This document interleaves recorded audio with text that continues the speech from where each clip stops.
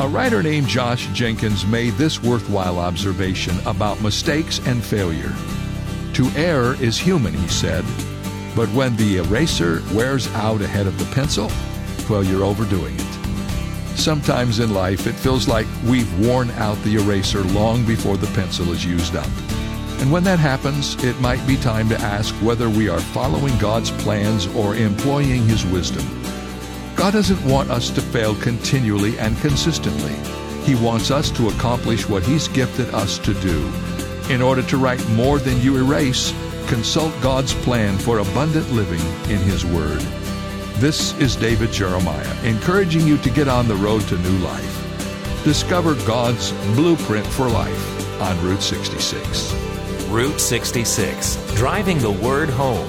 Log on to Route66Life.com. Start your journey home today.